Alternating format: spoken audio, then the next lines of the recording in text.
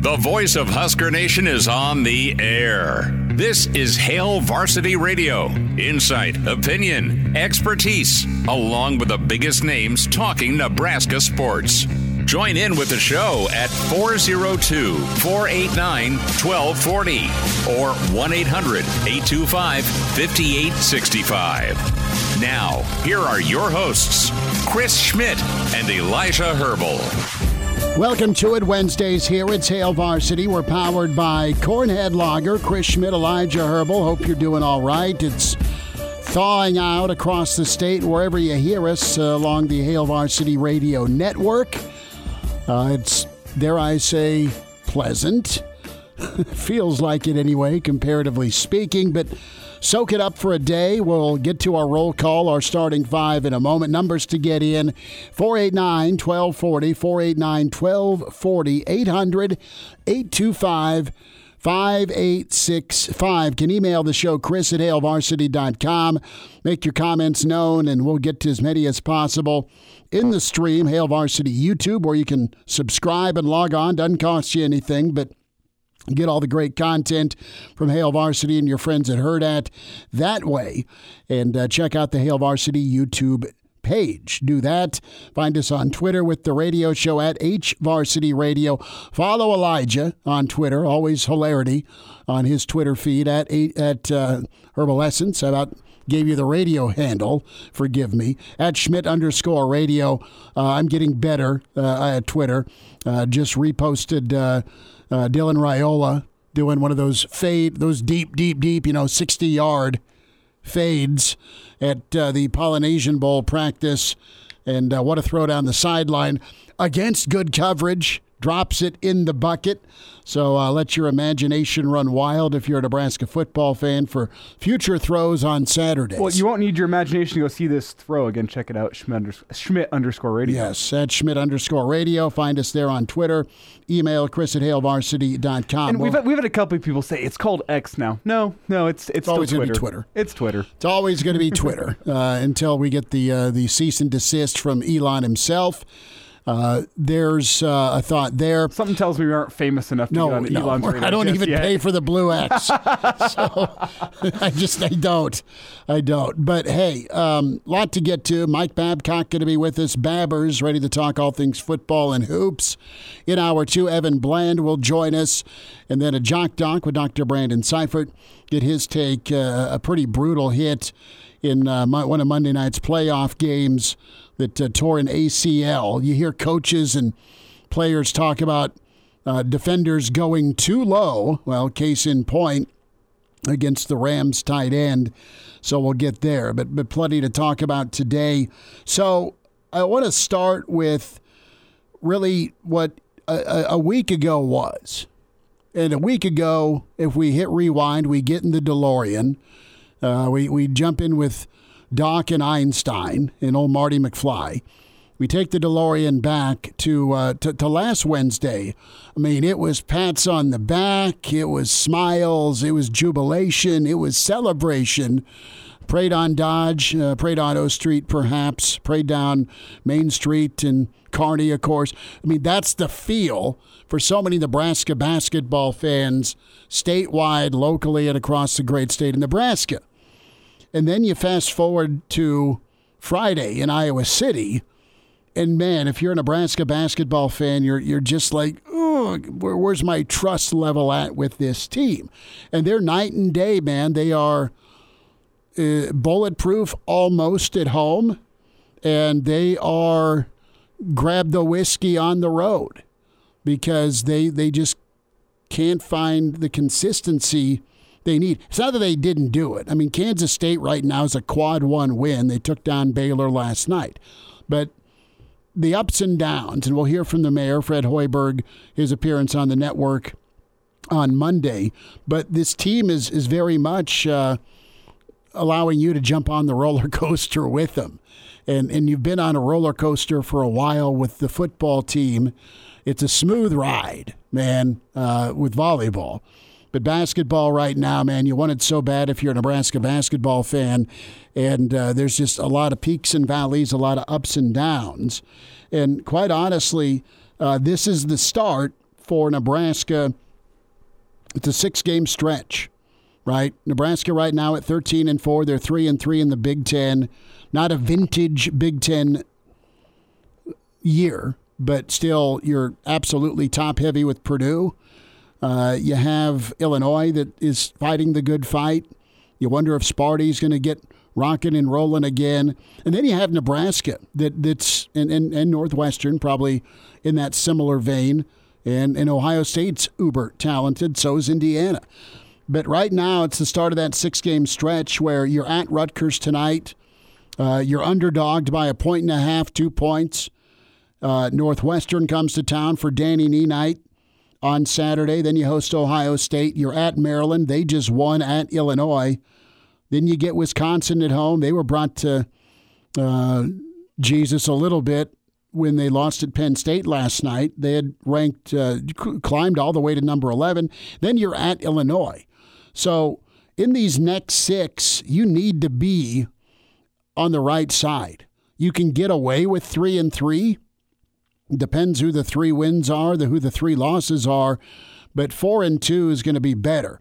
You're at a point right now as you get into the end of January and into February, the early part of February, where you're going to make a louder case with, are you a bubble team? Are you a dancing team? Or are you an NIT team? And right now, with as many upperclassmen as you have, the talent you have on this team, guys who are able to fulfill their role at a really good level at PBA, they've got to be able to take that Clark Kent Superman change of clothes with them on the road. It starts tonight. It really is kind of a pretender or contender stretch coming up for Nebraska, and it starts tonight at Rutgers. I've got to see some different things. I've got to see some different things from Jamarcus Lawrence. Not just taking care of the ball, but shot selection. I've got to see this team, if I'm Nebraska basketball fan, not let the offense affect their defensive intensity, because it's done that on the road. It did for a little bit against Wisconsin. They were tired against Iowa. It's not been a good stretch, to be fair to them, but that's life in the Big Ten, where you're getting a day off, your travel's a pain in the neck because of weather, and you're going right now on a series of 2-day preps. They've just got to be smarter. It's like they refused against that zone to get it into the high post. They were great with 2-point shots. They were also hot from 3 in the 3 games leading up to Iowa. They don't shoot well in their losses. Shocker. They're 25% from 3-point land in their losses. That they got to be able, if it's not going down early, if you're not feeling it, find a way to get Rink or the high post involved and keep cutting, right? I've got to see more from Jamarcus. It feels like he's forcing his shot sometimes, and I'm not just picking on him. Kisei can heat check at the wrong time if he's not on one of his heaters. But I think really the stabilizer for me is been Rink. I need Big Juan, Jawan Gary, to give me that K-State type road energy. And then Bryce Williams, he has been so good as a big shot maker at PBA. And he was off a little bit. Again, he was nursing that ankle a little bit, but he had a tough game. Those guys can kind of come back to form with what we've seen. And they've won on the road before, and they've won in the neutral spot, so it's not like they have a confidence issue with it. It just comes down really to decision-making and making some plays. And Rink is your warm blanket. I mean, he is the guy that can initiate the offense or get you a good look or get you a pass out of the post. I mean, that's when things have been rolling. Tonight's a big Josiah Allick night. The effort, energy, and intensity he brought to you against Iowa, I don't care if he scores a point or not tonight. But his style of ball, physical, frenetic, that high energy. I mean, there's going to be 100 dudes on Rutgers' squad that are like him. He's going to be big tonight for Nebraska as well, doing the little things. It is important. You don't want to get off on the wrong foot. Follow up All right, that deflating loss to Iowa with a road loss to Rutgers. You're underdogged. You need to win this game. Rutgers is hanging on by a thread in the top 90 when it comes to net rankings. Purdue wins can get you in the tournament. Losses like Rutgers can shove you back out on the bubble as you're outside looking in. Do you remember what we said about the stretch of Wisconsin, Purdue, Iowa, Rutgers? You were happy with 500. Sure. You're sitting at 1-2 with the win being against the team you least expect it. You need to get to 500. You need to get this win against Rutgers, and you need to kind of steady this roller coaster. And roller coaster is a good example. I think a better example, and this might be a little niche, it's for the people in the Tuesday night bowling league with me at Parkway Lanes. It's as up and down as my bowling game. You know, game 1's great, game 2's awful, game 3 I come back with a vengeance, or vice versa. 1's bad, 2's great, 3's awful. And while we're talking about this, big shout out to my dad, set a new high score last night. Bowled a 280. So he carried you last night. Absolutely, he carried me. I lost all the points that I was up for, and he won all the points that we were up for, and he actually won some team for us as well. He bowled a 280, which is just fantastic for him. Shout out to my dad if you're out there listening. Shout out Papa Herbal. That's as close as you'll ever get to a 300, so enjoy it. Wow. that was a low blow. But I do wonder. See if he carries you next Tuesday. I hope so. In 2 weeks from now, it's the city bowling tournament. We finished third in the city 2 years ago. Last year, we Is don't there a want to talk guy about like it. Jesus in your league? Like turns water into wine? No, guy that has the purple tracksuit from Big Lebowski. Oh no, we don't have that. You don't have that guy. I had to ask. I was like, if there's a guy that can turn water into wine in our league, like sign him up, please. He's subbing for me. Yeah. Perfect. He bowled a 300. Didn't even get off his chair. Sorry. But alas, back to my point.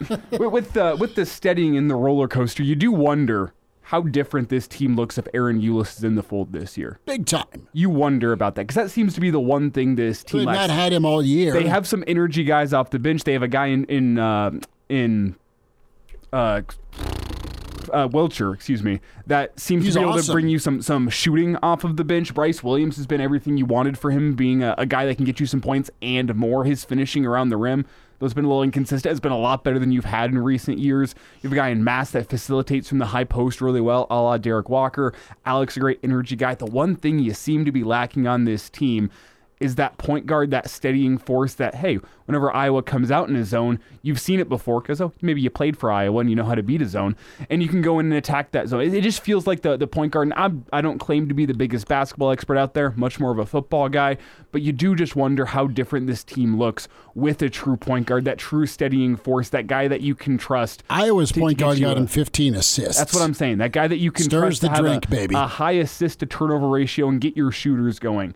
You wonder if that would be the steadying force that Nebraska needs in a roller coaster type season where one game you're shooting the lights out and the next game you're not, to have a point guard that can get you some easy looks. And you just wonder, alas, you're not going to have it. Jamarcus Lawrence doesn't seem to be that guy.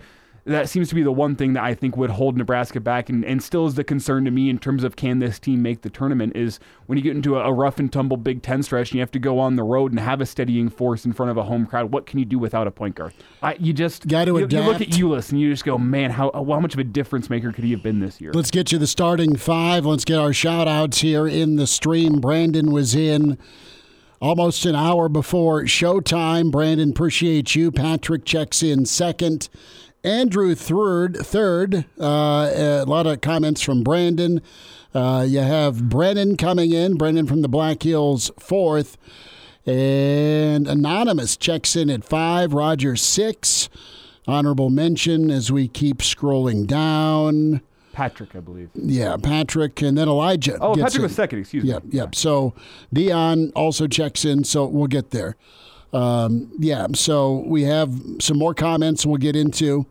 There's a push by Brandon to get more likes. So if you want to like the show, go for it. Can do so on YouTube, can do so on Facebook, can do so on Twitter. All good. Where we really need some likes, though, is not in the show. It's on my Tinder profile. Wow. Can't help you. I don't even have a Tinder, actually. I was going to say, way to cover that up. Babbers is in the green room grinning right now.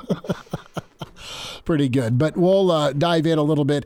Good story and column by Sam McEwen. Going to give him a shout out, but he dove a little deeper into the quarterback addition for Nebraska with Raiola and just what it means to pair what you have in Lincoln and the topic of making a good college quarterback beyond that arm talent. And the question is this: can you unlock that talent at the college and Big Ten level? Can you polish the skill set? And you've got some raw skill set. And Dolman mentioned this on the Average Joe Sports Show pod about the reality of that one-on-one coaching that you get at quarterback, that you want at quarterback, that you need at quarterback, and how that can free up rules, duties to oversee, can free up Satterfield, where, you know what, let me be in the press box and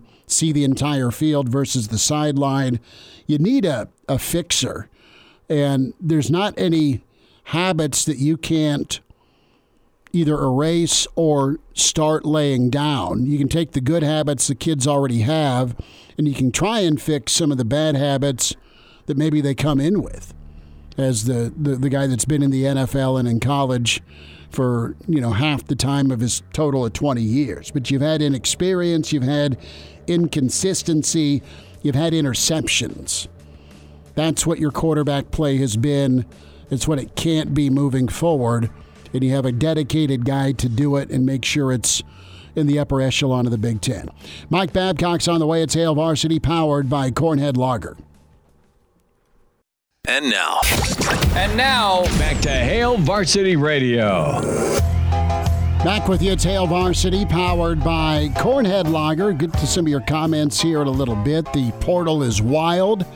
Almost 30% of the top talents from the 21 class have found their way to the portal. Proctor, the stud tackle from Iowa to Bama, is now in the portal. We'll dive into a little bit of that. An official announcement from Nebraska as Glenn Thomas is on board per Keith Mann. That email just went out.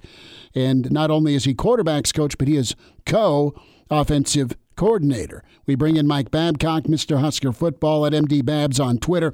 Get signed up for Babbers and his bi-weekly newsletter, Mike B at herdadsports.com. Send an email and get great write-ups, a historical perspective, and then also another column on whatever's on Babbers. Mike, what's on your mind, brother? What do you think of this hire of Glenn Thomas? It seems like I get up every day and wonder what's next going to happen. What's next? Yeah. How are things going to change today? I think it's a good hire kind of for what you guys said. I think that you need the opportunity to have a guy to focus on the quarterback, although he's going to be co-offensive coordinator as well. Bringing in a great talented quarterback, bringing in a guy that can coach that quarterback. I think that's a good combination. I think it speaks well for what that situation will be. Hopefully they can at least reduce the number of interceptions. That was a real problem for Nebraska last season. And, I think it has to be straightened out. You look at the top three guys in the Heisman balloting, not guys that threw interceptions, very effective in that sense. And I think that's what you have to have. And I know it's more than the quarterback, but, that's a good place to start. So, Mike, whenever you look at the interception numbers, it's more than just interceptions for this Husker football team. It's been the turnover margin year after year after year. Last year being, I believe, -17, the turnover margin for Nebraska. What do you see in that? Do you see a curse? Do you see sloppy offensive coaching? Do you see talent that isn't good enough? It's kind of a topic of conversation that we had at the end of the season, but it's been dating back years now, and I want to try and find the consistent thread. Is there one? I don't know if there is a consistent one. I think that it's a little bit of everything except the curse. I don't think that Nebraska is cursed. I'd have to look that up, but I'm pretty sure that's probably not the case. You have to look it up. Yeah. Mike's going to look in his curse database. yeah, just to be sure. I'm sure there is one. Joe Booze Rum and a live chicken, Mike. Yeah. With analytics these days, there's something for every, you can curse. Go and find. Who did we piss off? Mike's going to go talk to his local witch doctor. But we'll eliminate that possibility right now, I guess. If it rears its ugly head again, I don't know where we're going to go to get that squared away. But no, I think it's a little bit of everything. I think it's protection. I think it's maybe in some cases it's maybe trying too hard to do things and forcing things in there with a pass, for example. You've got to be getting enough repetitions and handoffs and that kind of thing, and you've got to have enough emphasis in practice, certainly to put your hands appropriately on the ball when you're in situations, where to hold the ball, how to hold it, kind of a thing. So I think that the players are being taught that, but again, maybe they're just trying too hard. Maybe it's the line's not getting the job done, not keeping people out from that position, putting pressure on the quarterback when it shouldn't, when you need to do a better job protecting. It's everybody's responsibility, I think, ultimately. And, the coaches take some responsibility, but I think it's ultimately on the players if they're paying attention to what they're being taught. Mike Babcock's with us at MD Babs on Twitter's where you find him. So let's dive into this co-OC part, Babbers, before we get to some basketball. And give me a thought on just the rhythm part of things. How do you get your offense in rhythm? You do it by completing some easy throws if you're the quarterback. You keep a running back in and let them get lathered up and get the feel of the game, right? And I understand there's rotation at running back. That's common, but is a guy in long enough to be able to get in rhythm? And can Glenn Thomas help when it comes to game planning based on what he's seeing from practice, huddling up with Donnie for the run game side of things, huddling up with Sat for the pass game side of things? I presume that Glenn Thomas will be passing game coordinator / quarterbacks coach, with that co-title. I mean, just figure out what the guys are good at, what your offense is good at, and then they can, doesn't matter if the defense knows it's coming or not, these guys can get in rhythm, and it's not always going to be a feast or famine. Let's hit Malachi for 50. Yeah, well, and that here's the old guy talking again. That's the way Osborne did things. That the defense could know what was coming, but Nebraska ran things in such a way that didn't matter if the defense knew or not. Nebraska could get the job done. That's where the coaching comes in.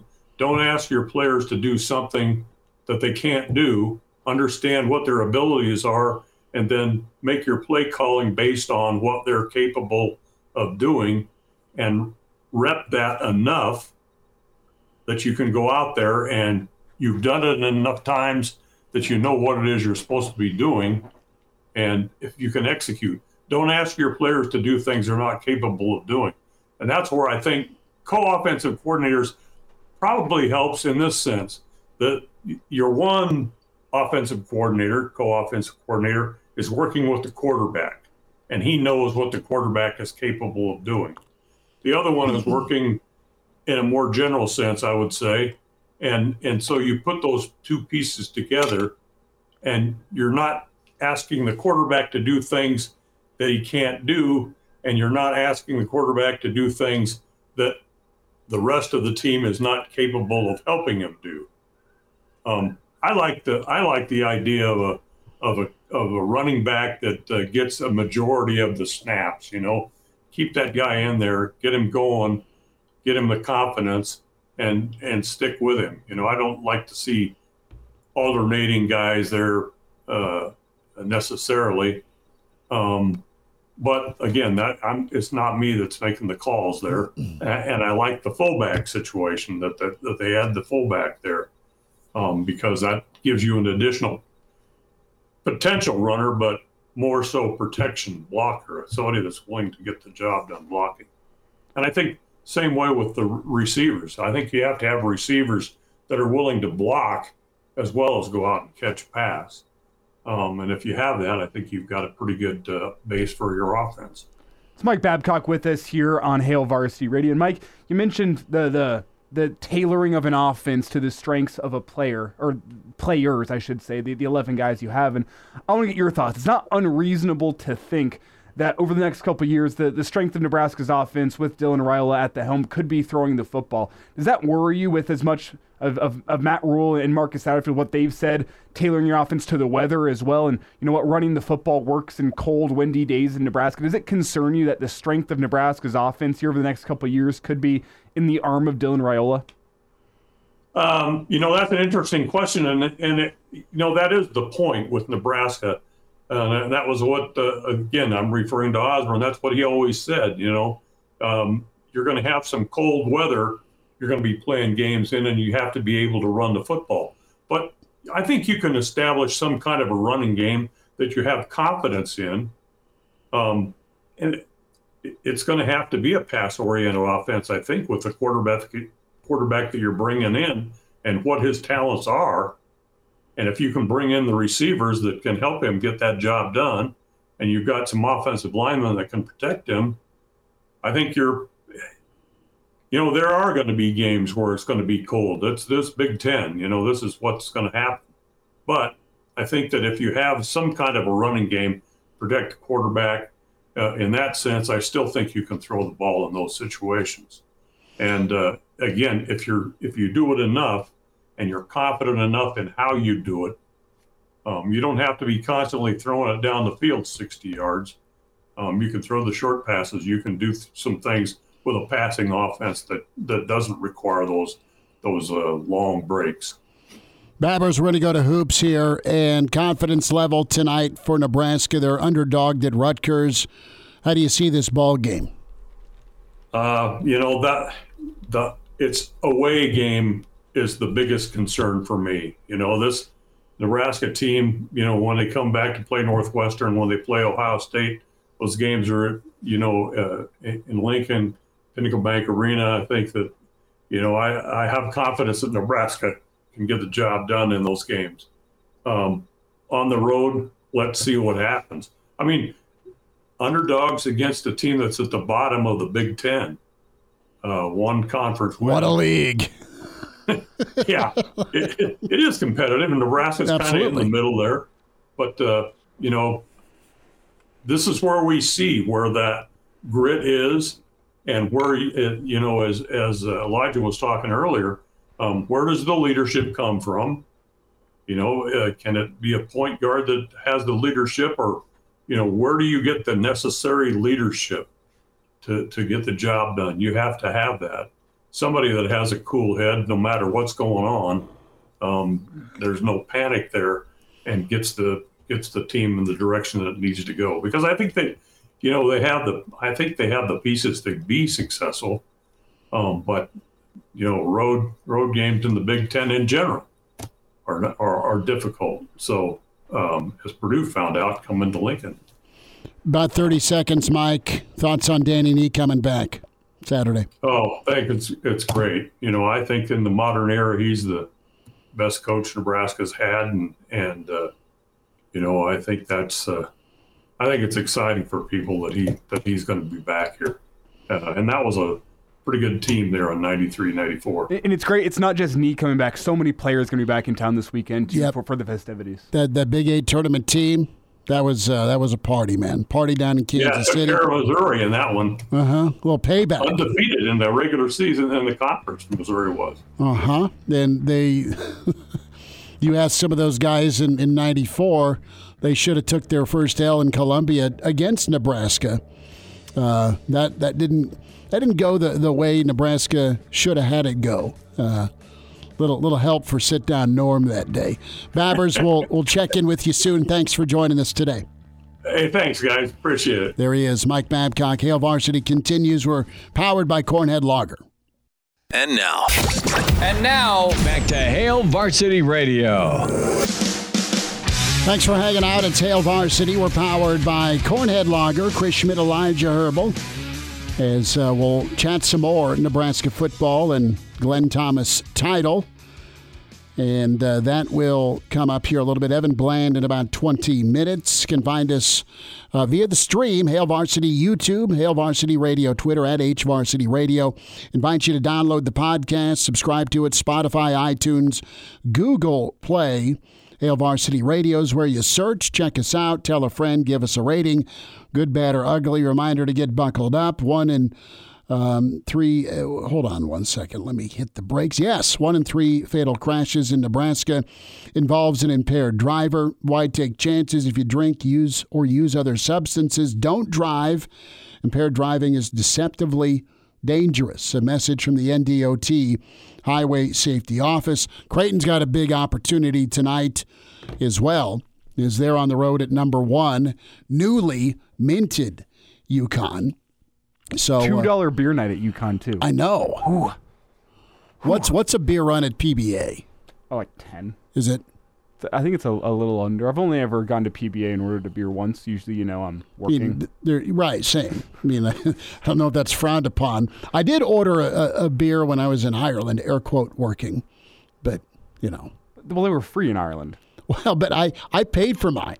Oh, so I ordered my Guinness before the system crashed. You were the fool. Well, no, I was just early. Brian chimes in, $9 tall boys at PBA. Okay. I was correct. There we go. Well, maybe that gets fixed. 489-1240 or 800-825-5865 to get in. Nate checks in and says Nebraska's cursed by Peyton Manning. He helped get rid of the Detroit Lions curse. Well, Peyton was throwing a little shade at Nebraska on Monday night's Manning cast. Maybe Nebraska's teed off as you have another chime in on the stream here. Let me lean in here to show you my nostril hair and read this thing. KG Kids for Life. Love it. Maybe we're PO'd like Trey Palmer. He seems to be PO'd lately. Great catch and run by Mr. Palmer. That's good. Dion is right. Spring practice can't get here soon enough. We're excited for that. But meanwhile, we have basketball. Who's on the line? Paul's on the line. Paul, thanks for calling. Welcome into the show. Hey, guys. I don't know if you've already answered this, but burning question. Who are we losing from the coaching staff on football for taking in a new quarterbacks coach? Nobody. They are moving the would-be tight ends coach, the guy that was tight ends coach, back to an analyst role. It's Josh Martin. Yeah, Josh Martin, thank you. And Sat's moving to tight ends coach. Good, because I was hoping that was going to be the answer. And we're also awaiting some legislation in the NCAA about how many analysts, or I guess I should say F analysts, are going to be allowed on the field moving forward, which seems to be a win-win for most of college football. There's a good feel, right, that analysts are going to be able to help on the field. So yeah, we saw it, the TCU coach, who was that brought them to prominence about 5-10 years ago? Patterson? Yep, he was at Texas last year. Yeah, and he was on the field. It's like I thought the analysts weren't supposed to be on the field. They can be. It's a practice Monday through Thursday deal where the analysts can't be physically helping during practice. That's what Nebraska got nabbed for on a level 2 NCAA violation with the former special teams analyst. All right. Thank you for your information, gentlemen. Paul, take care. Appreciate the call. 489-1240 to get in. But Evan Bland will have much more. He had a chance to catch up with Coach Nixon, who spent time as co-coordinator with Glenn Thomas down at Baylor. So we'll check in with Evan Bland there. Let's hear from Fred Hoiberg for a moment, get caught up with the mayor. And we brought up the topic of roller coaster. Fred brought it up Monday night with the network as he was doing his coaches interview and coaches show. And let's hear from Fred because Nebraska is so night and day, home and road. See if that changes tonight at Rutgers. I was laying down watching the Purdue game. They were playing Penn State. I think it was a 24-point game with about 3 to go. They came back, media timeout. And I thought Robbie Hummel just laid it out perfectly. And he talked about Purdue, really being the standard in our league of a team that doesn't get too high and doesn't get too low. And I played that clip for our guys today. And, they come into our place, we beat them by 16, and they bounce back and, just completely dominate the next game from start to finish. And, that's a big thing. The very best advice I ever got when I got into the NBA was from Reggie Miller. He called me Rook. He said, Rook, I'm just going to tell you right now in this business, he said, you can't let your highs get too high and you can't let your lows get too low. And right now we're riding the wave of the highs and lows, the emotions. It's a little bit like a roller coaster right now. So we need to get more even, whatever is happening with our team, wins, losses, anything in between. We got to be better and we got to be more consistent. And again, just based on what our guys did today, carry that over tomorrow. I don't know what that means as far as carrying over into the game on Wednesday, but we need to be more consistent overall as a team. Amen. He's absolutely right. The highs, the lows, a little bit here, more from Fred here. The consistent part he touched on. How about the difference between Iowa, the difference between Purdue beyond the score? Purdue, we were as consistent as we've been since I've been here. And, you could argue that was as good a win as any in the history of the program. And then you follow it up like that. And the other thing is, when you have a win like that, people start talking about things. And, if you believe it, buy into it, and, that can take your focus away.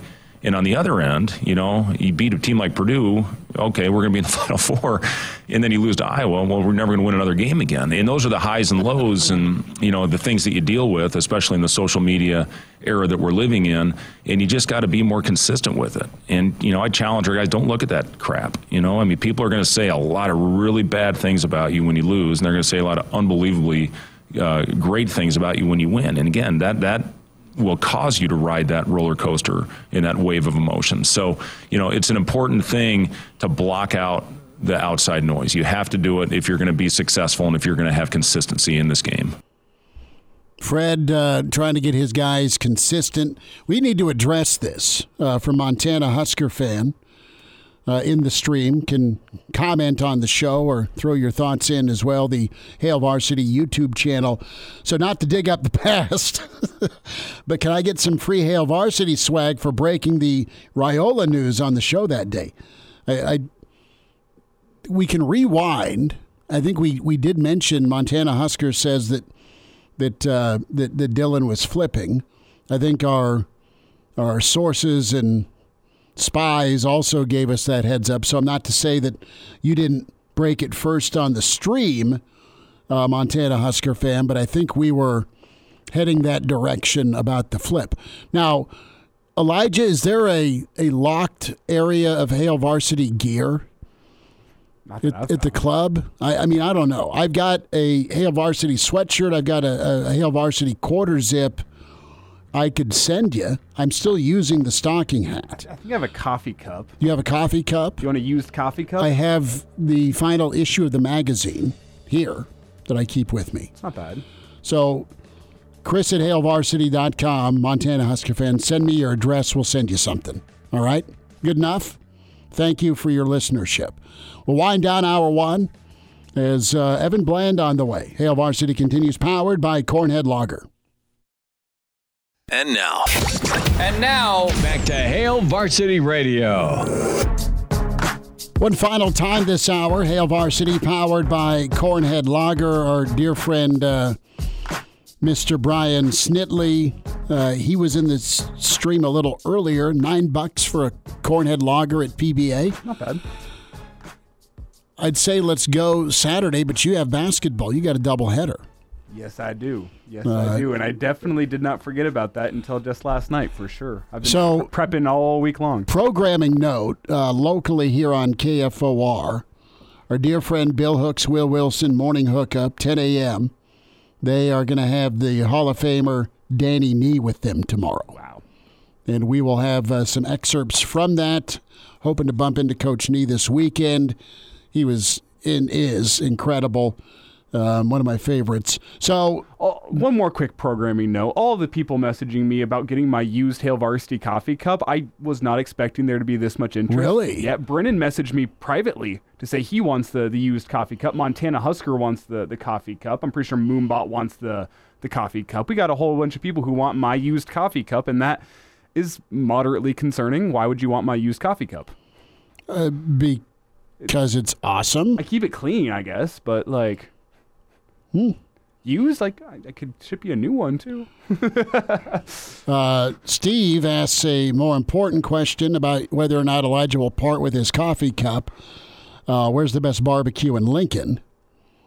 The best barbecue in Lincoln is whoever pays us to advertise it. Yes, the best barbecue is the Schmidt House. I will put my ribs or short ribs up against not restaurant quality, but I'm proud of those. Those are pretty good. My pork butt, I got a good pork butt recipe. You're solid there. I like big butts, and I cannot lie.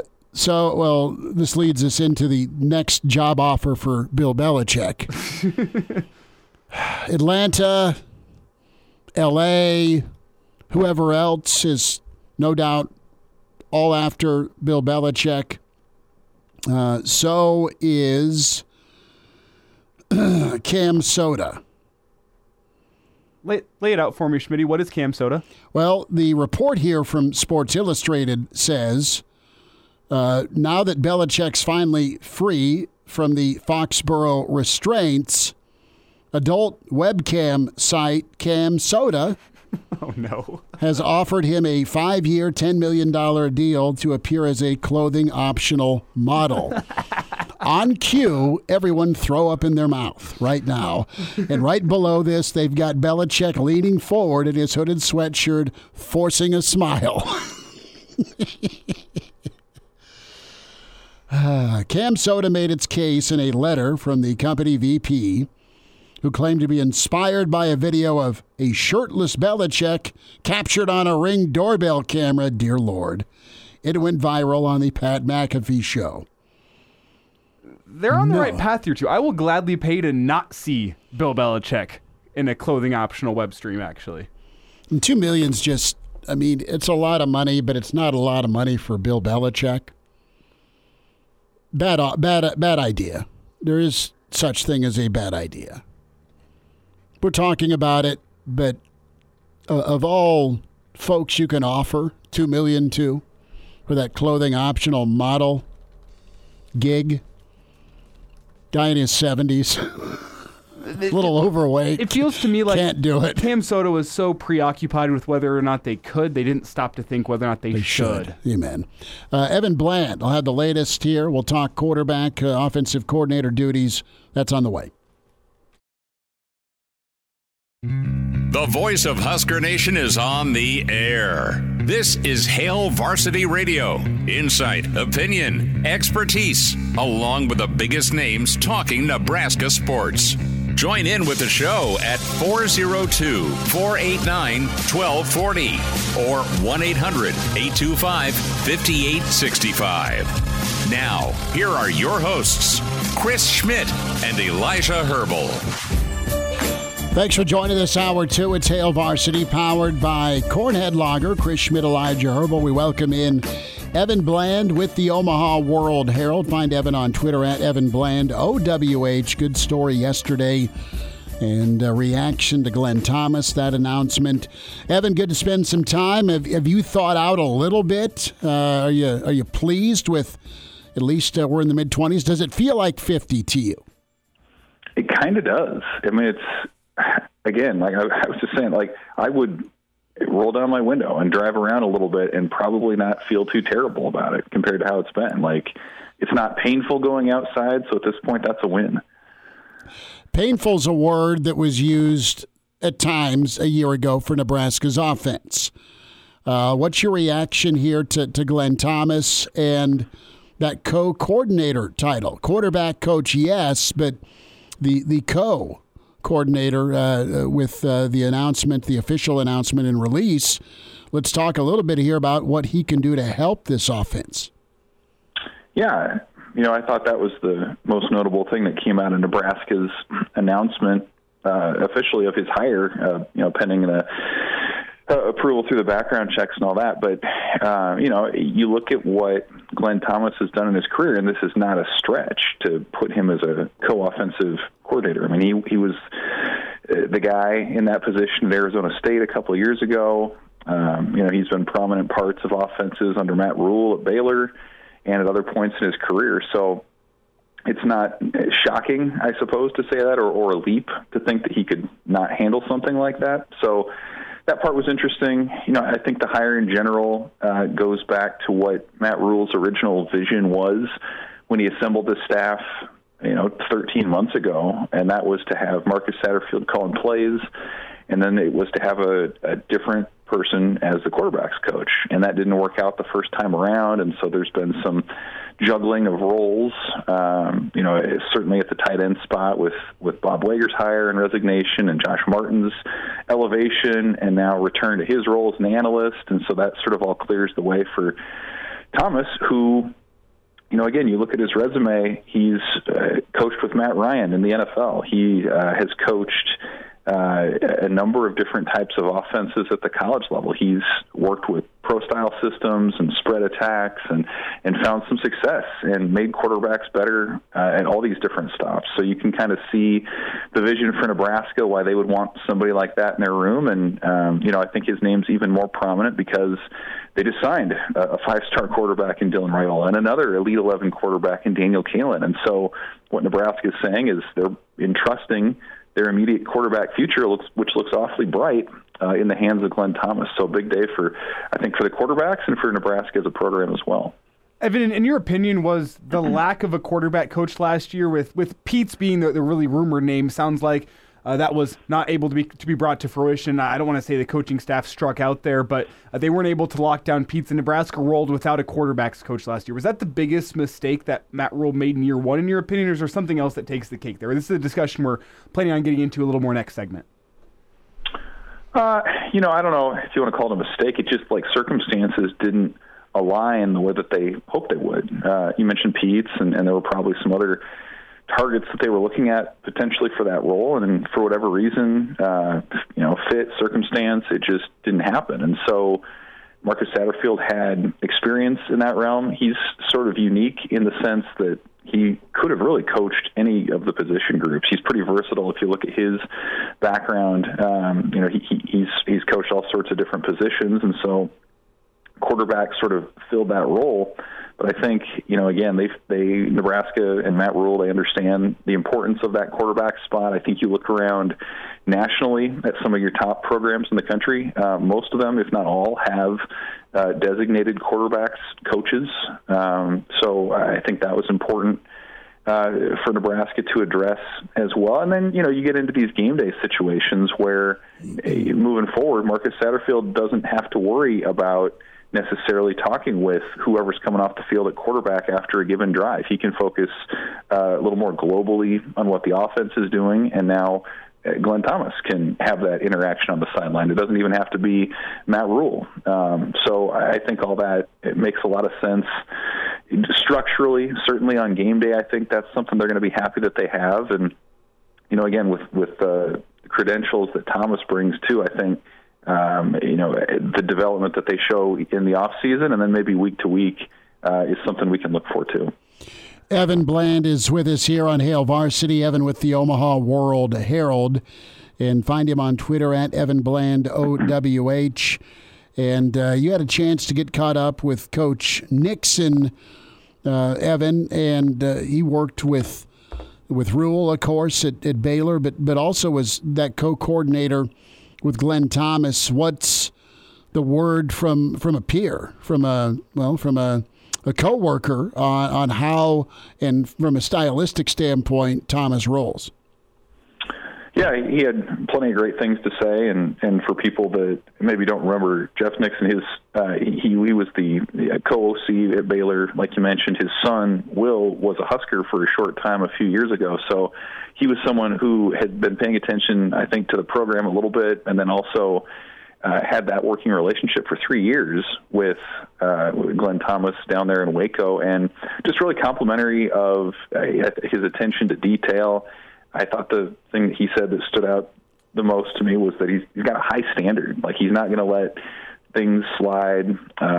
He's really detailed when it comes to X's and O's and film study, when it comes to how quarterbacks prepare. And one of his points of emphasis is on what that quarterback does and performance after the snap, right? It's one thing to be able to diagnose a defense or to set up a block or whatever, but once the bullets are flying, so to speak, how does that person respond in the moment? And Nixon said that was something that Glenn Thomas was really good about, was getting quarterbacks to react, not to overthink, not to be slowed down by sort of the analysis piece. So kind of finding that fine line between being prepared but not being over-prepared where it takes away from your ability to do your job. And so I think he was complimentary of those pieces. And then also just, again, the fact that he has a wide variety of systems and offenses that he's coming from. He said, Glenn Thomas was not married to a certain scheme or offensive attack. It was all about what's the skill sets of the players in the room, and then how do we best maximize that. And if you look at the results the Baylor's offense had, and of course the wins and losses as well, I think it was obviously a job well done. Evan, with that in mind, is it a big deal or not that he's co-offensive coordinator in addition to quarterbacks coach? That got announced today. We've laid it out. Is that a big deal in your opinion, or is that we'll just throw that in there, get him some extra money, make sure that the title matches what we want from him? What do you make of that title, co-offensive coordinator? Yeah, I thought it was a little notable. Ultimately, that role comes down to who's the one calling the plays, and if it's still Marcus Satterfield, and that's what we've heard, and that's what's pretty well spelled out, then yeah, I think sometimes it's a title thing. At some point, we'll learn through public information request what Glenn Thomas's salary is going to be moving forward, and oftentimes just procedurally, yeah, you have a title that can sort of justify what that salary might be. So it's possible that it turns out that way. Maybe they do have a bigger role for what Glenn Thomas can bring in terms of maybe a pass game coordinator or something that's not necessarily spelled out in the title, but maybe there's an area that he's a little bit more adept at or can bring a little bit more expertise to. So I think some of that remains to be seen. We'll hear what Matt Rule has to say probably in the next few weeks if we have a chance to speak with him at that point. But again, if Marcus Satterfield continues to call plays, then I think everything else that falls under that sort of academic.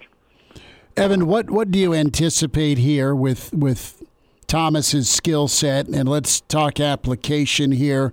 You've got two rookies coming in, Kalen and Raiola, both super talented, really good arms. And you got to make that adjustment to college. You got to go win a job.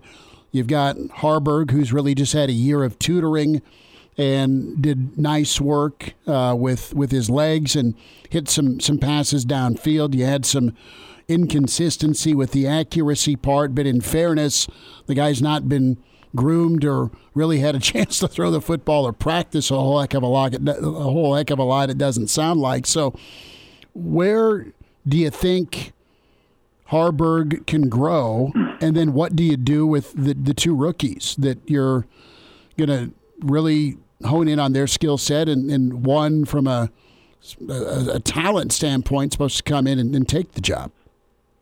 Right. Well, again, I think the first thing is that they're going to find an offense and a style that's going to fit what these quarterbacks can do. And it is interesting, like you said, Harburg's skill set is different markedly than Dylan Raiola's, and Daniel Kalen is his own person too in terms of what he does best. And so you have to figure that out. The Harburg situation, kind of like you mentioned, he's maybe been developed for a year, truly, as a quarterback at the college level, and it was only last August at Minnesota that he still caught a pass in a game. So, it shows you, one, his athletic abilities and what he can do, and two, his willingness and Nebraska's willingness to be creative in how he gets on the field. So what his role will evolve into, I think, will start to take shape in the spring.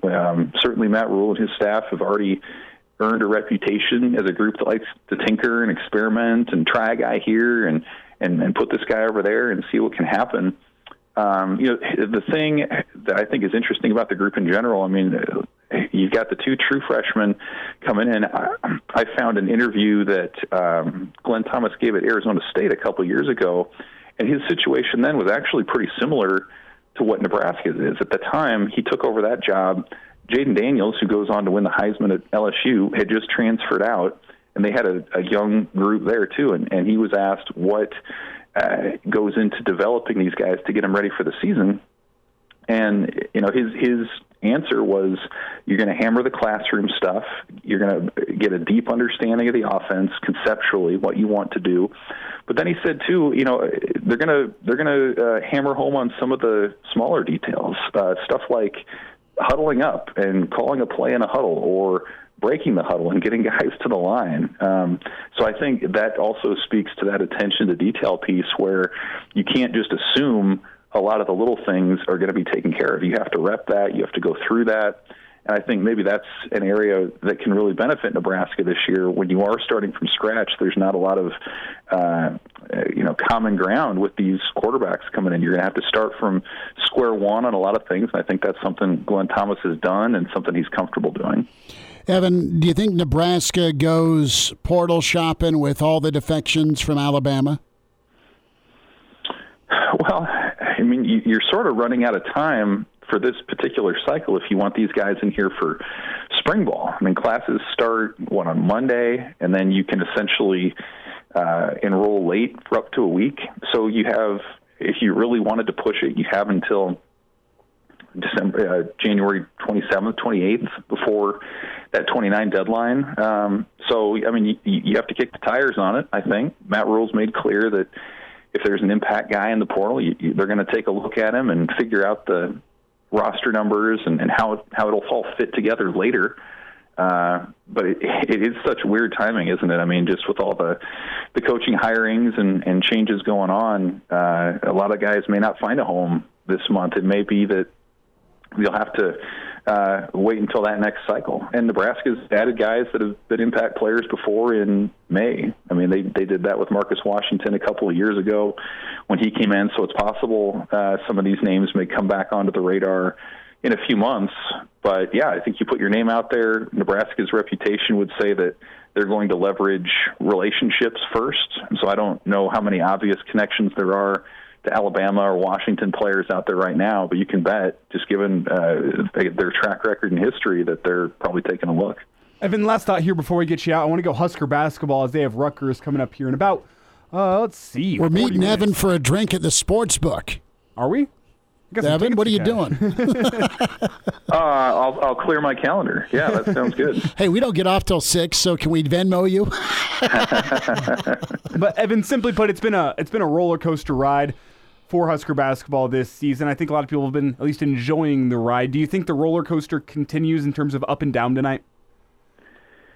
Yeah, probably. Tonight's the night that you can kind of break the trend a little bit and put together a strong effort on the road. And, again, you kind of look at some of the numbers that they have in terms of their wins. They've got some quality wins. I think, 3 quad 1 wins at this point. That's a heck of a start in building that NCAA tournament resume. But this is the stretch that starts tonight. And I think you could throw Iowa into that, too, where they just played, where these are the games you have to kind of prove it. Okay, you can get up for some of the name brands and you can get up for some big games at home, but what about the teams that are sort of your equals on the road? And that doesn't necessarily have to mean that Nebraska hits 10 3-pointers, but it does mean that the effort has to be there. The defensive focus and concentration has to be there consistently to where Rutgers isn't getting open shots. And I think they have the personnel to do that. This is a team that looks like a grown man's team in a way that I think a lot of other Nebraska teams haven't. So to me, tonight's game and a lot of this upcoming stretch is about between the years. And can you stay locked in? This is going to be a meat grinder of a couple of months here going through the Big Ten stretch. And so maybe a few days off rejuvenates and refocuses what they can do. But I think to me it's about effort. It's about defensive intensity. And if that stuff shows up, then you should be competitive, all the way through. Evan, we'll check in next week. Great to catch up with you. Thanks for the time, bud. Hey, thanks, guys. Hail Varsity Radio is live. Now, back to Schmitty. Schmitty's a great guy, but he don't have a brain. And Elijah. You want me to speak? When I point at you, yeah. On Hail Varsity Radio. Thanks for hanging out. Hail Varsity, powered by Cornhead Lager, Chris Schmidt, Elijah Herbal. And to get the podcast, Spotify, iTunes, Google Play, where you can hear the show. Hail Varsity YouTube. We'll get to some of your comments here and dive into the topic about missteps in year one on offense. Real quick basketball note. Our friend David checks in. If you can't win on the road, your postseason chances dwindle. Amen. And Hoiberg's 11-51 on the road at Nebraska. They've had some good ends of season road wins. Wisconsin last year, I think they shocked Ohio State, but they always put it together too late. They put it together early this season, and now it's time to kind of find your footing on the road because you've done it earlier. K-State's nothing to sneeze at. They did that as a bounce back against K-State. So just when you're ready to tap out on this basketball team, Elijah, they as Al Pacino would say and Sil would mimic in The Sopranos, they pull you back in. Well, and if you can't see that the first 3 years of Hoiberg's tenure is different than this year, I don't want to say irrelevant, but it's pretty close to compared to what we've seen this year, then I don't think I can help you. Different mentality. Different mentality, different team. Numbers are numbers, but let's talk numbers with some fits via the portal versus some context. Like saying that Hoiberg in his time at Nebraska is, what was the number, 11-51? Is that what the number was on the road? If you are unable to have any context with that, I think that number is pretty unhelpful because of how different this team is this year, from construction to experience to, so many parts of this team are so different than years past. Even how they try to operate offensively and defensively. It's pretty different. I guess I'll give you some points just considering the fact that the road struggles have continued this year, but I don't think using the road struggles in the first 3 seasons of Hoiberg's tenure are necessarily relevant to this team. I'll give you some context, though. You did get whacked at Iowa. You did lose a 15-point lead at Minnesota, right? And then I look at the Iowa game, like that the team, its ability to fight back early in the second half and take a lead briefly is not something that a Hoiberg team of years past would be able to do. I think you can criticize that they weren't able to finish and they couldn't go attack a 2-3 zone. But the fact that team battled back and took a lead at all at Carver Hawkeye is so different than what Hoiberg's teams in the past have been. You get down 10 or 15 points on the road in the first half, all those other Hoiberg teams would have rolled over and ended up losing by 30. Fair. Yeah, there's been some quit in past teams. I don't know that there's a lot of quit. You just need better, smarter basketball when adversity hits. They have that at home. They haven't on the road that often. It feels like years past, this team has been in the foot of a valley, looking at a 14,000-foot peak ahead of it, whereas now it's 12,000 feet up the peak, and it's got a little bit more to go to get over that hump. But it feels so much closer, and that's why I think it's a little bit irrelevant. The analogy's not perfect, but you can't compare the climbers that are at 12,000 feet to the climbers that are at the base of the mountain at 2,000 feet, Well, and the top is, of course, that NCAA tournament. Let's get into the Husker offense, and you've got Glenn Thomas the last 24 hours, name we've talked about for a few weeks now. It's officially official. Great. Now what with Nebraska's offense? And let's talk about some of the ills for a moment. If you were to circle the biggest misstep for Nebraska last year, it was quarterback, it was turnovers at quarterback, and just fumbles in general. I would go offensive line, like under center run game, and I just think youth, and that's not a misstep. That was just a reality. The thing that you can't fix or help is injuries. All of it kind of stems from an injury at some key spots, but I think you got quarterback wrong, clearly, last year with your starter, and you had to learn on the job with a couple of guys that haven't played a lot of football and gave their best and showed some flashes. And the more time goes on, though, I think you can look at quarterback as being a misstep, but I think a lot of other people on the flip side of the coin are saying, well, who's evaluating the quarterback? Who's sitting back there and saying, you know what, Jeff Sims, That's our best option to win, because the more time goes on, the more we hear, well, Sims had turnover issues in spring football. He had turnover issues in fall camp as well, really struggled in the pressure moments in practice, a 2-minute drill. He was struggling with interceptions in that moment. Do you look at that and do you blame the quarterback, or do you blame the coaching staff and the quarterback coaching for putting that guy on the field in the first place? I think you can bemoan the talent evaluation and say, well, why was Sims playing here in the first place? I disagree with that. I think you can see the fact that Sims had a lot of arm talent. He had a lot of athleticism. Where Sims struggled was between the ears and being able to read a defense and throw it to the right guy. That's where Jeff Sims struggled. So do you put that on Sims, considering, yeah, he had that throughout his entire career? Do you blame the coaching staff for sitting there and throwing him into those same situations and expecting different results? You needed to vet it better.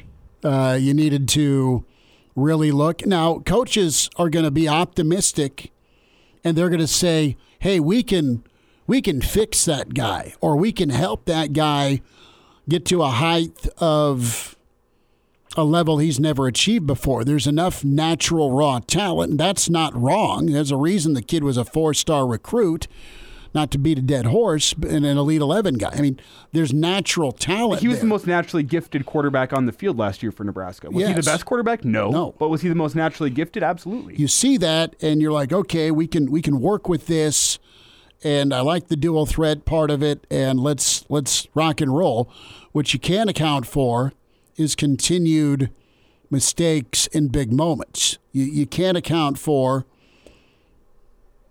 from the get-go, just the personality of the stage and the forcing and wanting to do well. It wasn't a selfish thing. It was just a guy that wanted to go make plays to help win ball games, and you tried too hard, and it was a mess. And I think you can sprinkle in also just what you were calling. I think there was a little bit of a square peg, round hole. We've talked about a little bit, versus calling what you want to call, calling what you know works, or, dude, I'm through the playbook. I don't know what we do well if I'm the offensive staff, because of injuries, because of inexperience, because of the team we're playing. I mean, so it was an absolute uphill battle for this offense. This isn't excuse making. This is, look at the defenses they played. Look at the defenses they played that were ranked in the top 25. Look at the defenses that were really good against the run. So what did you see? You saw an offense and a head coach and a staff say, okay, let's implement some more quarterback run. Let's try and do some play action. We've got some skill guys that we're going to get involved, even if they are true freshmen. And let's figure things out. Oh, by the way, our running back room got decimated. Let's get Emmett coached up and get Emmett the football. And he was very solid. I'm excited to see him next year. But the misstep to me from the get-go, I mean, being in Minnesota, watching that ball game, Nebraska, what they turned to in the second quarter, they got some yards. Quarterback run. Because what couldn't they do out of the 3-wide tight end set with the 1 back? They couldn't run under center for very many yards, and not a lot of teams made money on Minnesota doing it. So I think what they saw maybe during the lead-up, and then what they had to kind of roll with the punches with during the season, Minnesota, Colorado, turnovers. I mean, just some unforced turnovers. We know Boulder, what happened there, where you're on the move. You're working on going up 3-0. You drop a snap. That's the moment. And then take that moment on a big third down and then apply it to 100,000 at Lincoln on a game day Saturday, the fishbowl that is Lincoln. But do you blame? You just misjudged. Do you blame Jeff Sims for those turnovers? I think that's the obvious answer. Or do you blame a coach for saying, man, this guy had turnover issues against Minnesota. He's got turnover issues here in a game that's still in the balance. I mean, did anyone go talk to the kid on the sideline? He didn't play like he was still confident. Did he sound confident on the sideline? Why are you throwing him back out there in that environment? Just because it's game 2? Because you've invested too much already? I mean, you're not wrong. You're not wrong. No. You want to give him a chance to kind of fight out of it until you've given him enough time to fight out of it, right? I mean, that's one thing I love about this coaching staff is you've seen guys go on a milk carton for screw up. They didn't do that. Now, maybe it was detrimental to not pull sooner, right? But they eventually did, right? When it came to the Purdue situation, That was kind of the final straw. So I like having the back of your player, but the player's got to perform. It is an arm wrestling match, man. It's kind of almost chicken or egg. Ultimately, you're boss because you're coach. So whatever decision you got to make, there's 1,000 second guessers, and there's only one right decision where everyone's happy. The kid goes out and is Vince Young. Well, and I think the simple answer here was the quarterback play from Nebraska good enough last year? No. Clearly not. Was the coaching surrounding the quarterback position last year good enough? No. Is the answer Dylan Raiola and Glenn Thomas? That's kind of the heart of it. That's got to be the answer. I mean, that's what the answer. The answer is going to be really good offensive line, like an offensive line that you haven't seen in a while, where you can get 4 on first down, or you can have a guy that can complete a pass over the middle or the dump off to the tight end. Because I don't think you're going to have any quarterback run unless you have a package for Harburg, which is cool, which could work. But it's you're asking me as a player or coach. What was the misstep? And ultimately, it's the coaches who brought this dude in. And didn't necessarily tailor an offense that fit the strengths I think they thought of that Sims or Harburg. I mean, I think the offense... They tailored an offense that fit Harburg, I thought. To a point. You're not gonna ask a guy that's got minimal time of quarterback development to throw it 35, 40 times in a pro style. Well, I mean, I think that's idiotic. The offense was best tailored to a guy in Chubba Purdy at the end of the season, and the question becomes, why was he not out there? Health. Was it health? Did we ever get that confirmed? Well, I mean, when you're competing for the co-1 or 2 spot, and you've got sports hernia going on, and you've put off surgery, I would say health. But he's still good enough to go at the end of last season. Because you couldn't screw up the sports hernia anymore. So why not? And that's the heart of my question. Why was he not out there sooner then? Because he probably wasn't healthy enough. I mean, it was a gradual thing where he got back to health. There's plenty of questions that go put to both coaching staff and quarterback last season, and I think Husker fans pray that the combination of Dylan Raiola and Glenn Thomas is a Band-Aid for that. Well, it could be more than, a Band-Aid. Jock Doc's on the way. Hail Varsity continues. We're powered by Cornhead Lager. And now, back to Hail Varsity Radio. Thanks for spending time. Hail Varsity, powered by Cornhead Lager. Husker Hoops coming up here 20 minutes. We welcome in another Jock Doc Wednesday. Dr. Brandon Seifert to Nebraska Orthopedic Center. And we talk Tyler Higbee, a torn ACL. Dr. Brandon, how we doing? You thawing out? Thanks for the time.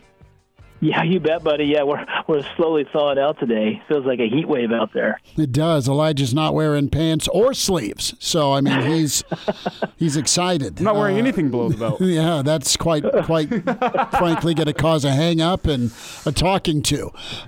So let's dive in. And you've heard coaches, and you've been around coaches your whole life, Dr. Brandon. They hate this part of football, and that's. All right, we're concerned about shots to the head, totally understand, but it's forced defenders to go low. And in this instance, Higbee got drilled and tore his ACL against Detroit. Did we lose you? We'll get reconnected with Dr. Brandon. I think That'd be his call must have dropped. Or he did, in fact. Oh, okay. We got you. Did you? Okay? Yeah, we got you now. We were a little worried you hung up whenever I made the below the belt comment. Do you hear us? Hello, guys.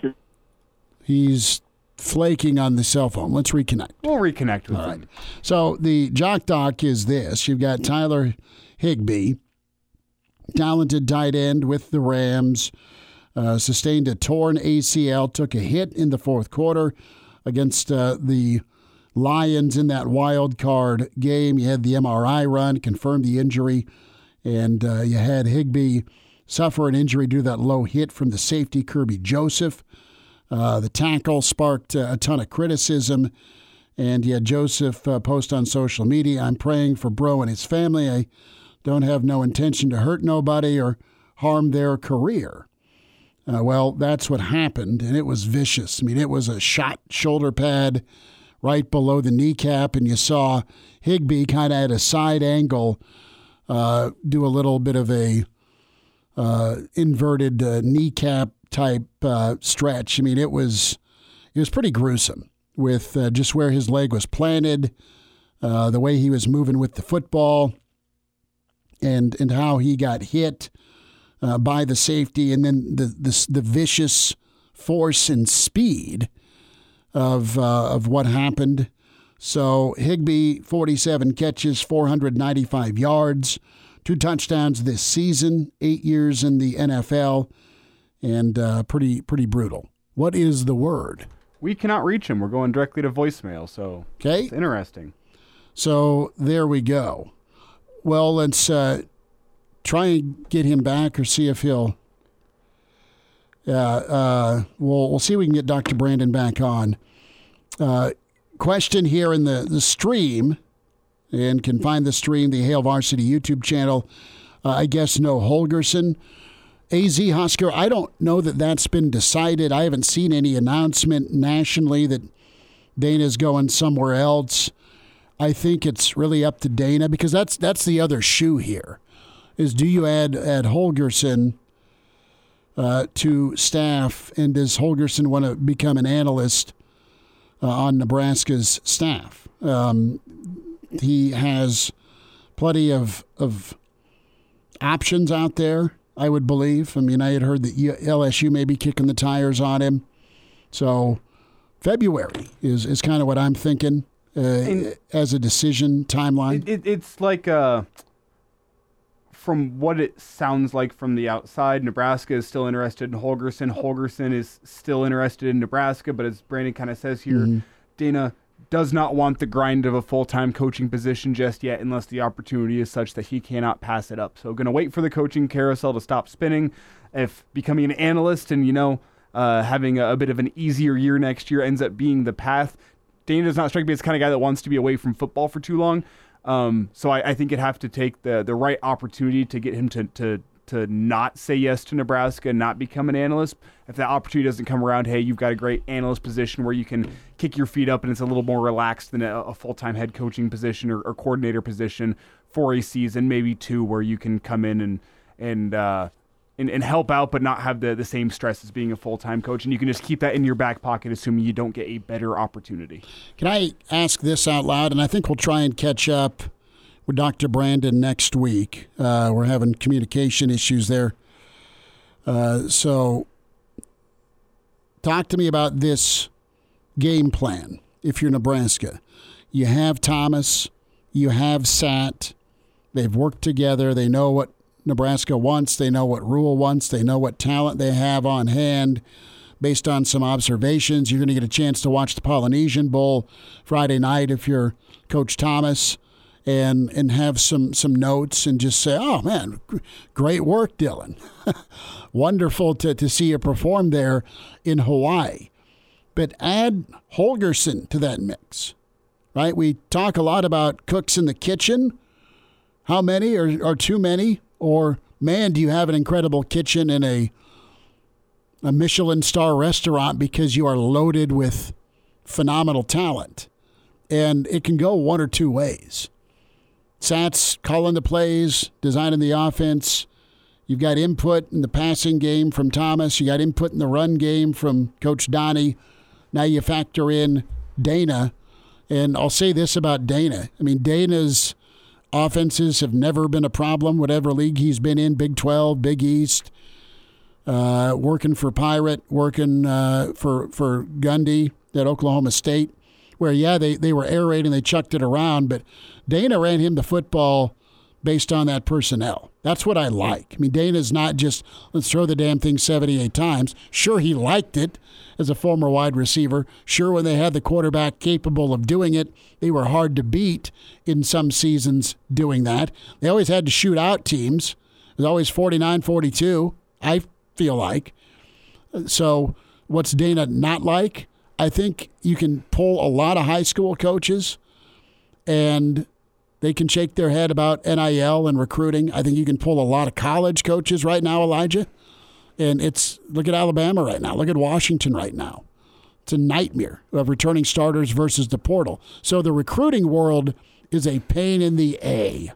It's just what it is right now, and it's an arms race, and there's no marshal, there's no law, there's no czar, there's no someone to set the rules. You have the NCAA, but they're weak. They're trying not to lose any more control. Sure, why not? Let's cede more control to athletes and make it the Wild West, just as long as we can keep our precious NCAA tournament. And I love your chef comparison here, the Michelin-starred restaurant here, because if you're Nebraska football and you're running the Husker football restaurant, you're either closed or you got to make reservations 6 months ahead of time. Well, sure, but I think where I'm going with this is Dana can come in and he can help craft your menu.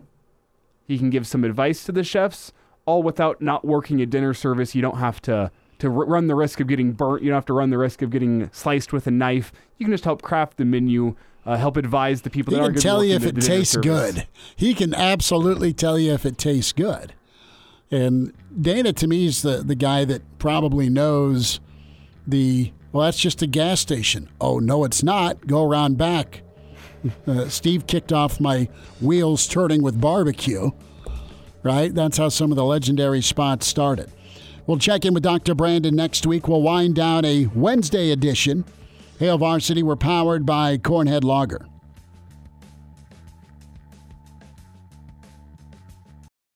And now, back to Hail Varsity Radio.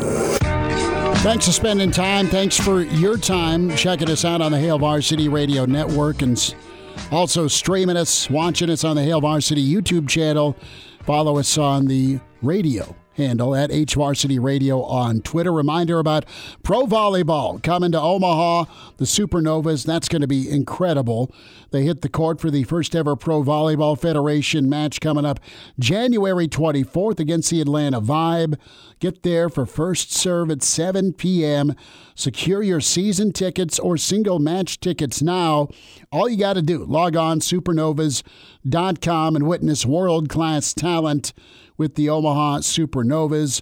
And, of course, the roster includes NCAA champions, All-Americans, Olympians, the volleyball movement sweeping across the country, and you get to see Major League Volleyball with the Omaha Supernovas, supernovas.com.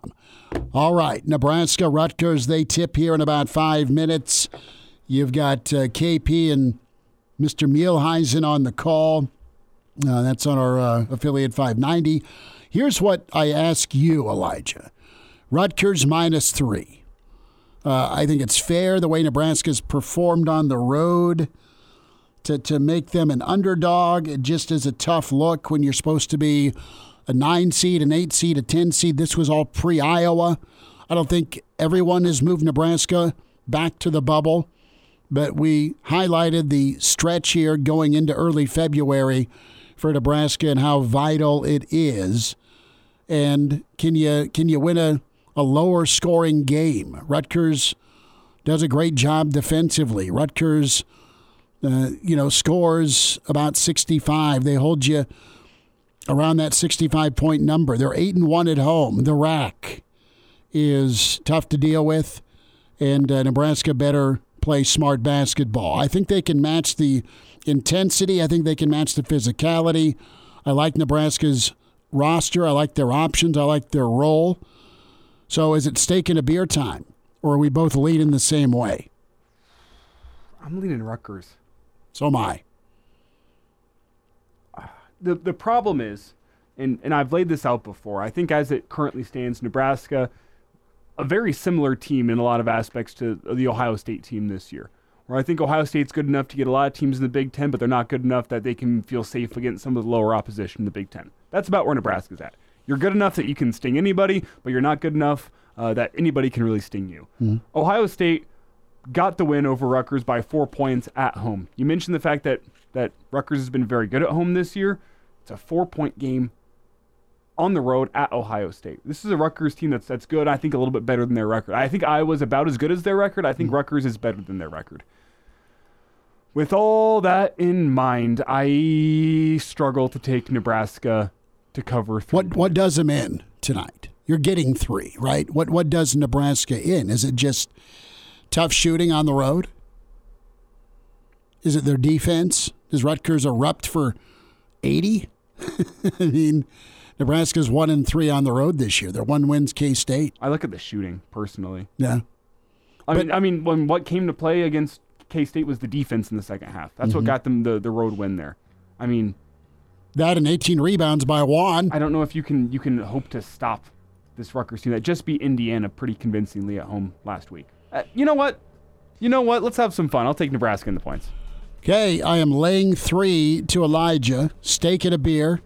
One of us will have a side of beef by January 2025. I don't love the pick, but it's more fun this way. That's fine. Back at you tomorrow at 4. Garth Glissman with us. Gary Barnett, Brandon Vogel. Talk to you then. A Huda Media Production.